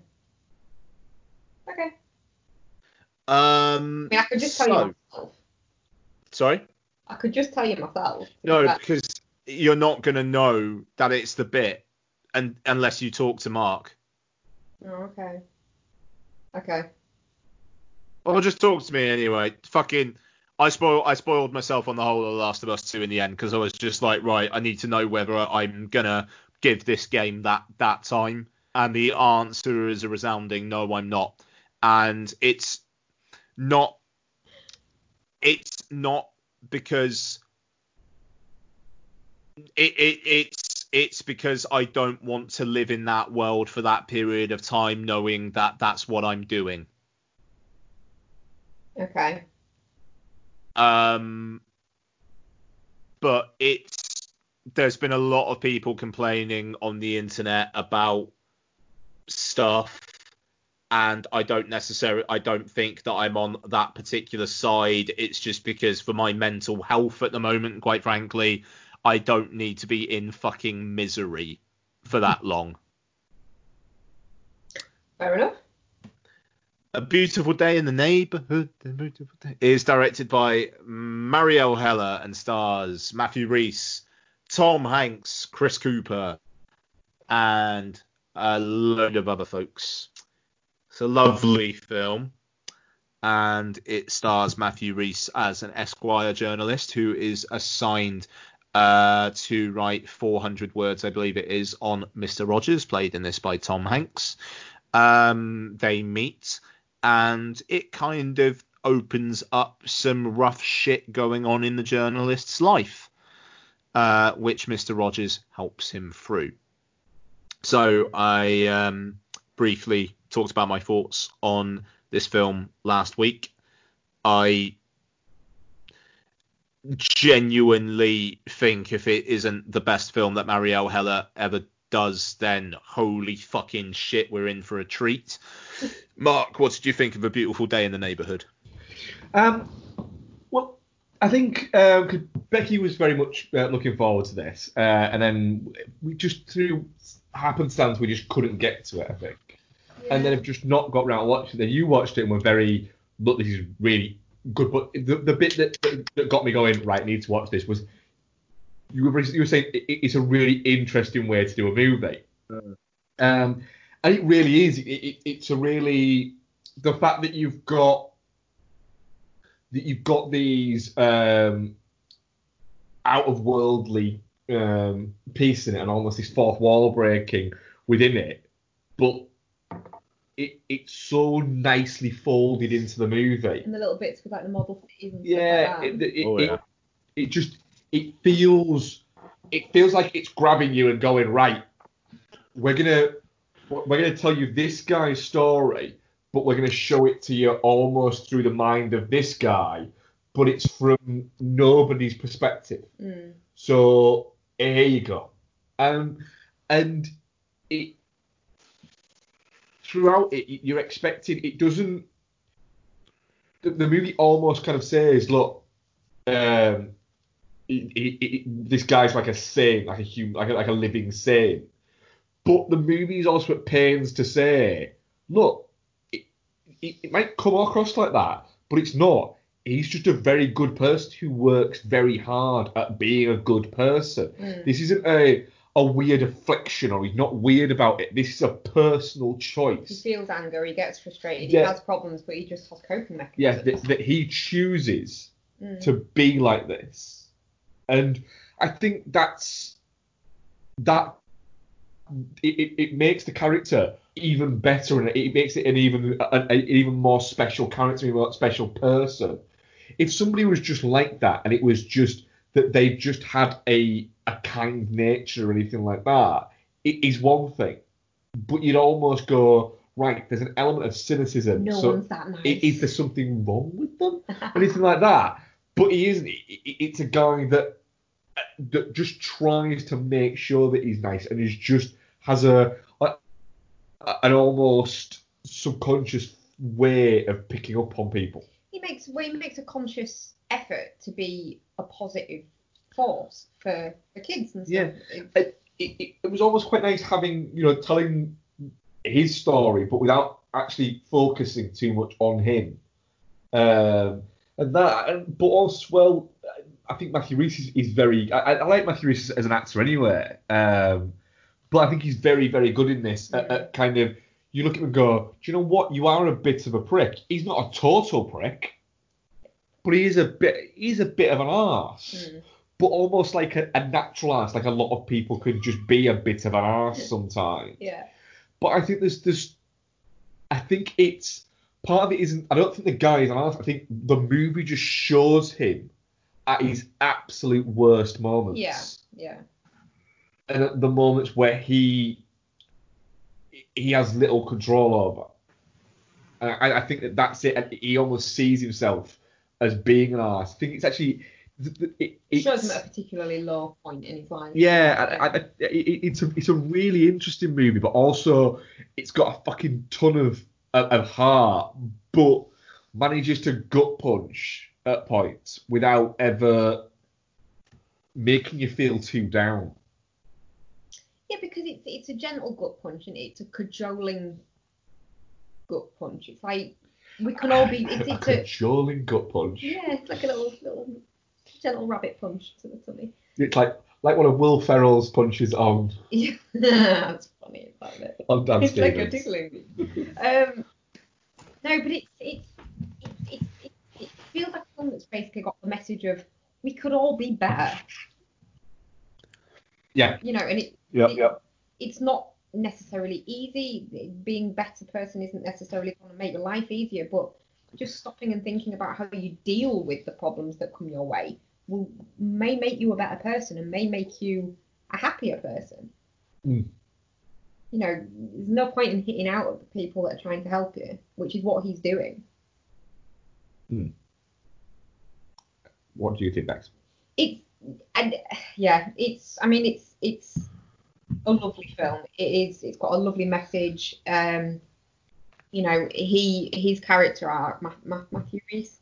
Yeah. His character arc it's not like he doesn't do a complete 180. There's no like big thing, but he just, by the end of it, he's a better person for knowing Mr. Rogers.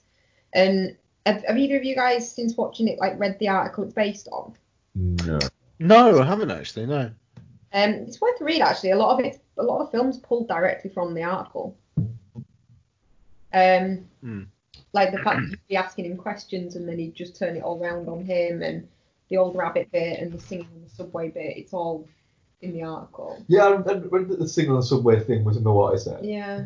It wasn't. It's something like he was out in New York and it was raining and he didn't have an umbrella, so he went on the subway and everyone started singing the theme tune, and like he's just he's widely recognised as just this really great guy, isn't he? And yeah, I really loved the film, to be honest, and I will definitely be watching it again. It was a hug of a movie for the most part. You know, it's not like it's just nothing bad happens. Like Totoro's a hug of a movie because it's all very benign. Nothing particularly bad happens. Mum's a bit poorly, but like it's never suggested it's life threatening, that kind of vibe. This isn't like that, but it all kind of pans out in the end. Yeah, I really liked it. Yeah, it's really interesting because you had the Won't You Be My Neighbor documentary the year before last, which almost kind of felt like it was stealing this film's thunder, but then this film does such an interesting twist on it, where it, like, the poster is Tom Hanks, A Beautiful Day in the Neighborhood, and a picture of him, but then the film isn't actually about him.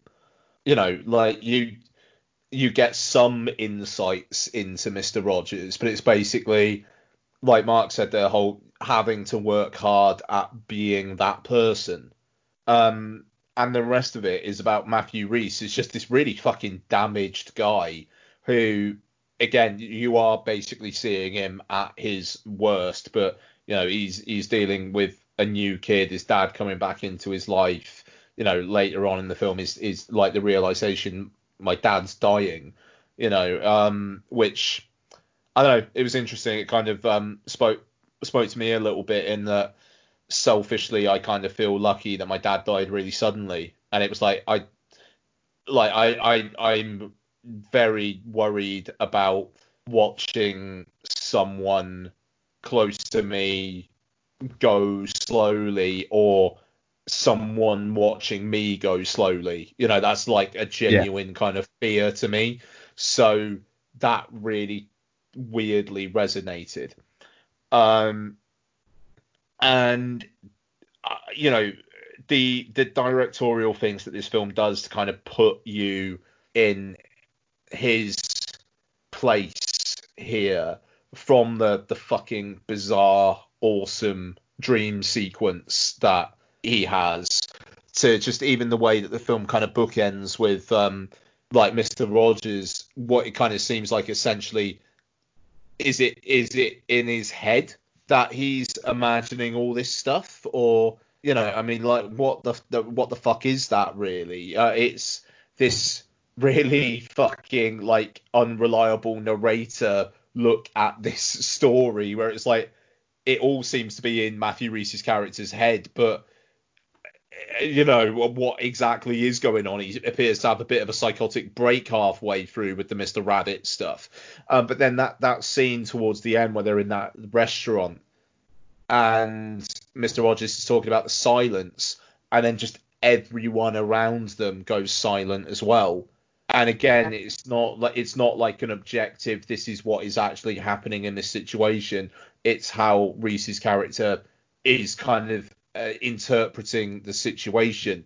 It's such an interestingly directed film, but with like really great performances as well. I saw someone saying Matthew Rhys more than Adam Driver in Marriage Story.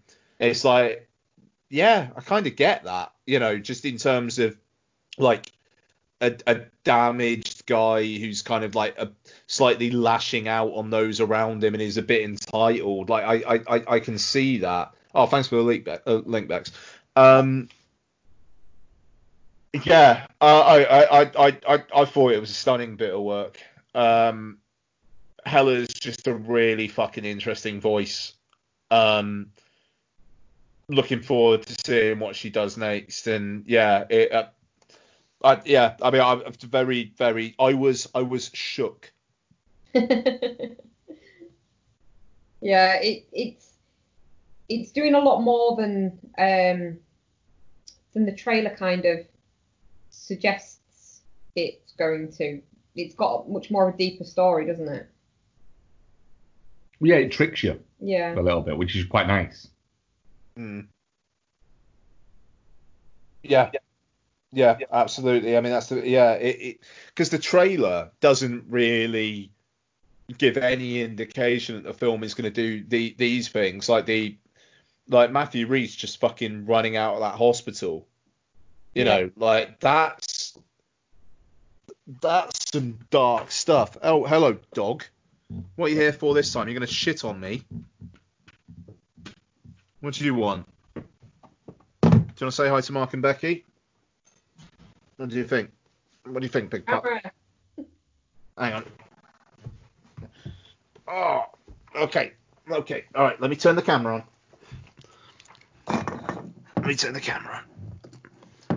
How do I get the camera on? There it goes.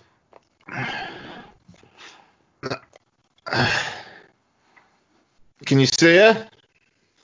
No. Oh, yes. Yeah. Wow, she just gets bigger every time. Oh, yeah. She's huge. Oh, she gave you a cuddle then. Oh. She's licking me. She knows she did wrong earlier on. She's trying to make it up. Oh, bless her. You say hi?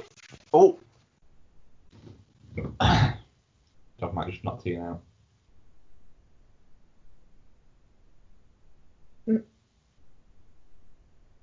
If she hasn't eaten him. I think she has. I'd say she's big enough. See, at least Tick's not got that big. He's just because he's fat at the moment.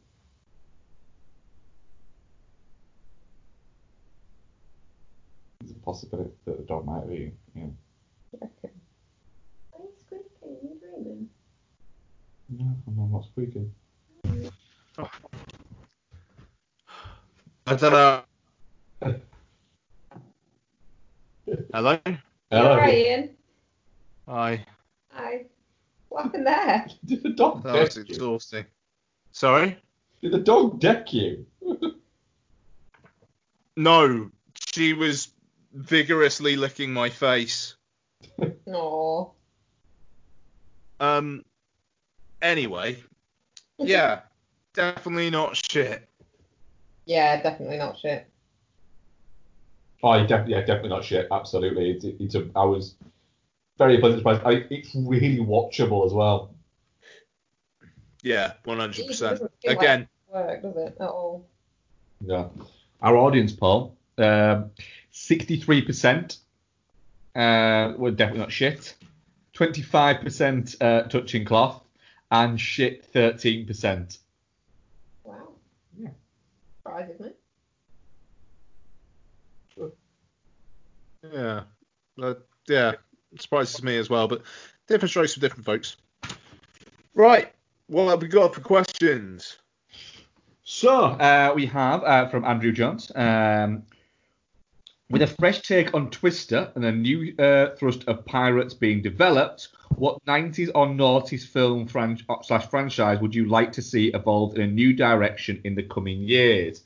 Hot Tub Time Machine is from 2010, so don't try it. Cliffhanger. Cliffhanger. How would you make that go? How would I make it go? Yeah. How would you rejuvenate that sort of? How would it be a sequel? Would it be a prequel? Would it be a remake? It would be. Who would it star? The exact same film. shot for shot. Starring the exact same people. Old. But now.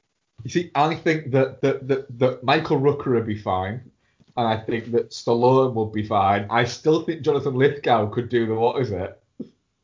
I reckon you could do that.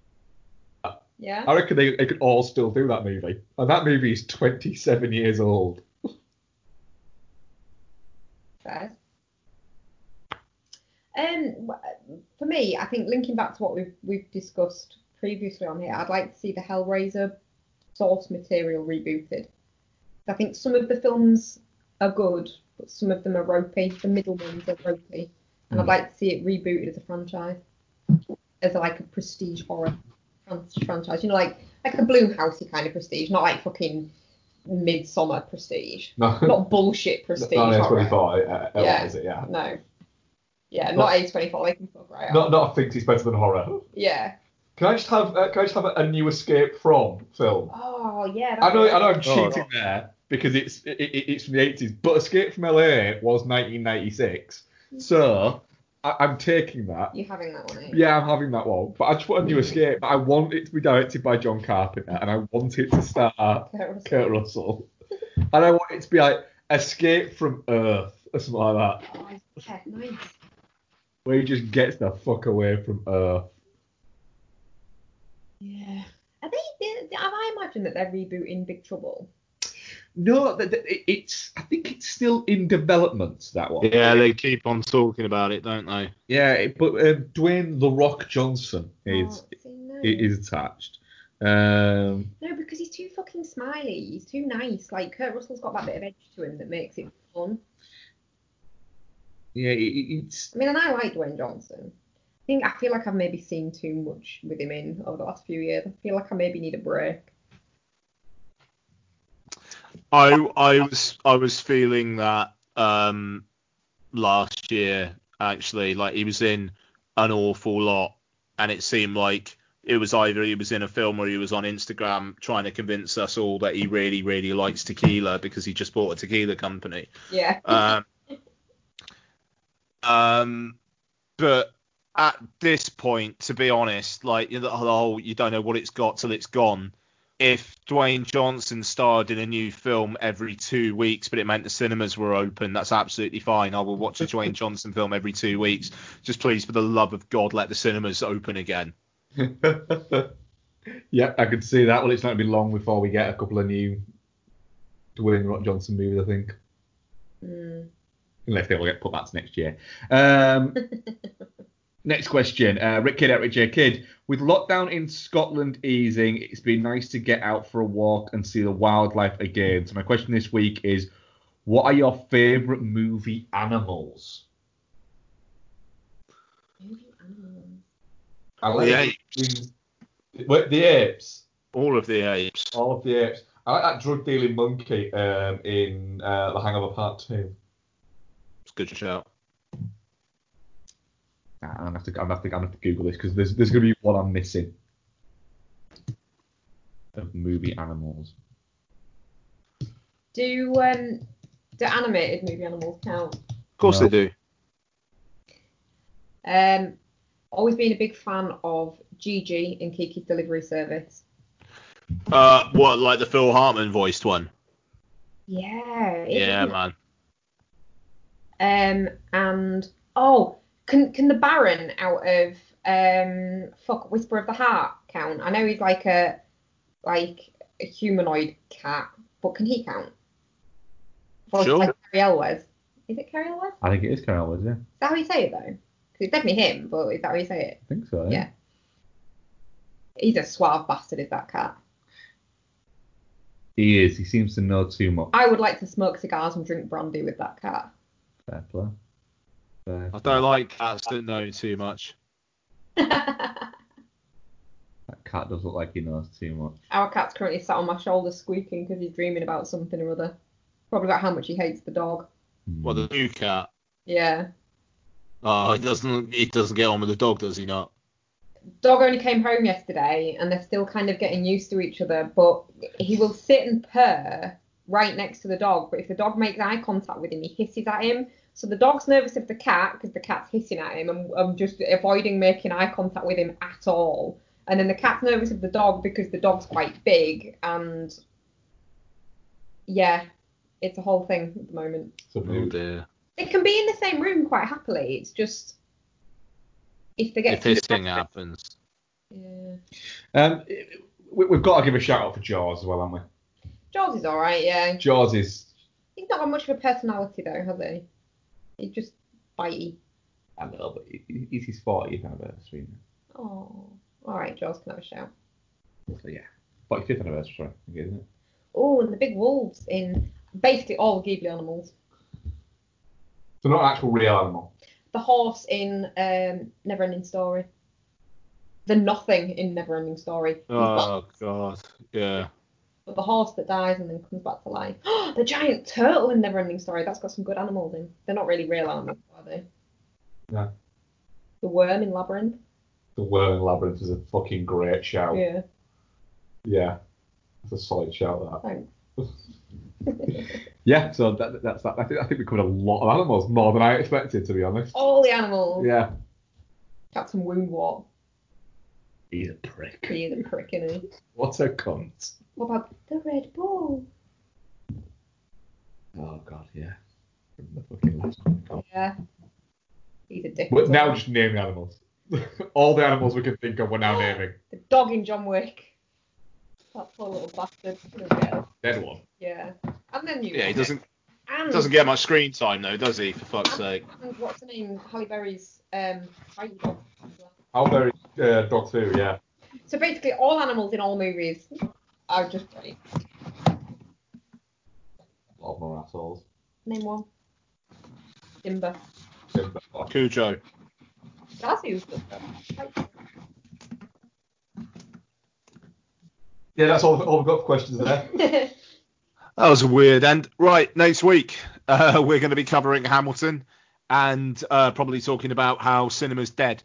So look forward to it. I'm also going to watch the Rose Byrne and Steve Carell movie. I'm not going anywhere near that. I can't be fucked. What's it called? Irresistible. Irresistible. I want to watch that. Why? Because it's just my jam. What shit films? You see, as you said that, you started to answer your own question in your brain a little bit there, didn't you? A little bit, yeah. What shit? Oh, yeah, fair enough. Yeah, all right, yeah. So we'll be back with our hot takes on Hamilton next week. Can I say something that's going to make me sound really, really, really, really, really bad? Go on. What the fuck is Hamilton? We'll find out next week. I genuinely don't know. We'll find out next week. It's going to be great. Watching this with you is going to be an absolute fucking trip. I know it's a musical, right? But I genuinely don't know what it's about. It's the. Don't tell me.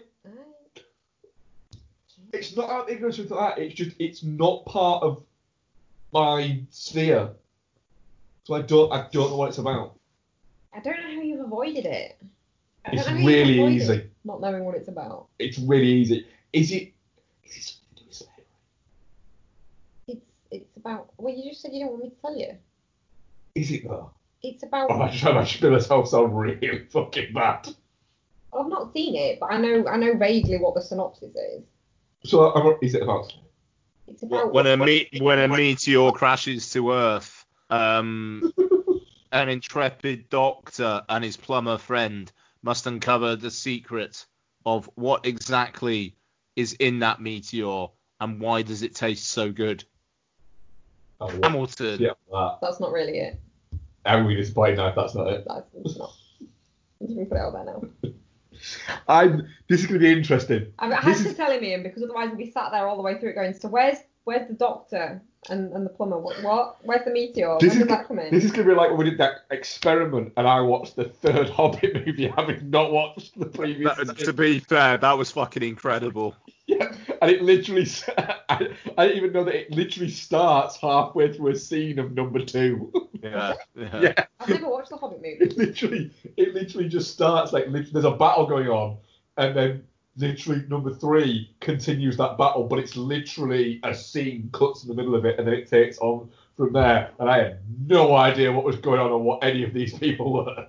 Yeah, it's kind of fucked up that there was a blockbuster film in the last 10 years that was called The Desolation of Smaug. Yep. Are they any good, Ian? Because I like the book, No. which is why I've avoided watching the No. films. They're not. No. They're bad. 3 really long fucking movies. The reason I avoided it was because I really dislike Lord of the Rings. You didn't dislike Lord of the Rings? I did. When you watched it, you didn't, though. You disliked it on a rewatch. Mm. Yeah, but by the time by the time Hobbit came out, that rewatch had happened. Yeah. So I mean, I've seen the first one twice and the other 2 once, and nah. Just nah. They're remarkably inessential, and it does feel like everyone's forgotten about them. It is. Them and the Hunger Games basically don't exist. Yeah. It's something. Fucking movie. Yeah. They don't exist, Bex. Fair enough. I mean, to be fair, Divergent is probably the most it doesn't exist of any of those, but yeah. It's Divergent, the one they literally just went, if we just don't make the next one, will anyone notice? No. That's exactly it. Exactly. You say, what's Divergent? Exactly. Is that the series with that weird-faced girl? With Shailene Woodley in it, That's it, yeah. Shailene Woodley that almost happened. I like Shailene Woodley as well. Isn't she in Big Little Lies now? Yeah, that sounds right. TV. See, it's really confusing because Reese Witherspoon's got Big Little Lies and what is it? Little fires everywhere. I get confused now between the two. And I've actually watched the first series of Big Little Lies. I can't now hear Reese Witherspoon without seeing that meme popping up in my head that is Reese Witherspoon, Reese without a spoon. Without a spoon, yeah. Yeah. Robert De Niro, Robert De Niro. There's no reason why that shouldn't be that funny. We're going to finish now. WeArePodSyndicate.com. Mark and I are recording the Insomnia chat, I think, in the next few days. Yep. As long as Tenet doesn't get pushed back again. Because if it does, then I might just fuck the whole thing off, really. Let's just see how it goes. Patreon.com/filmbastards, $2 a month, you cheap fucks. And yeah. I think we're done. Love you. Bye. Bye.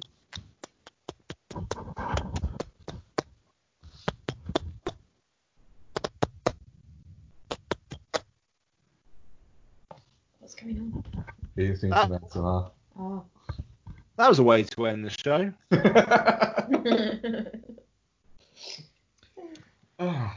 Right. We're going to get some food. Are you getting takeout? I don't know. Don't know yet. Don't know. Literally, the takeout options on a Monday night are a week. Yeah. Oh, save it for a better night, guys. I think we might do. Save it for a better night. Right. Cheers for that, bud. Au revoir. Have a good one, guys. Bye. Bye. Bye.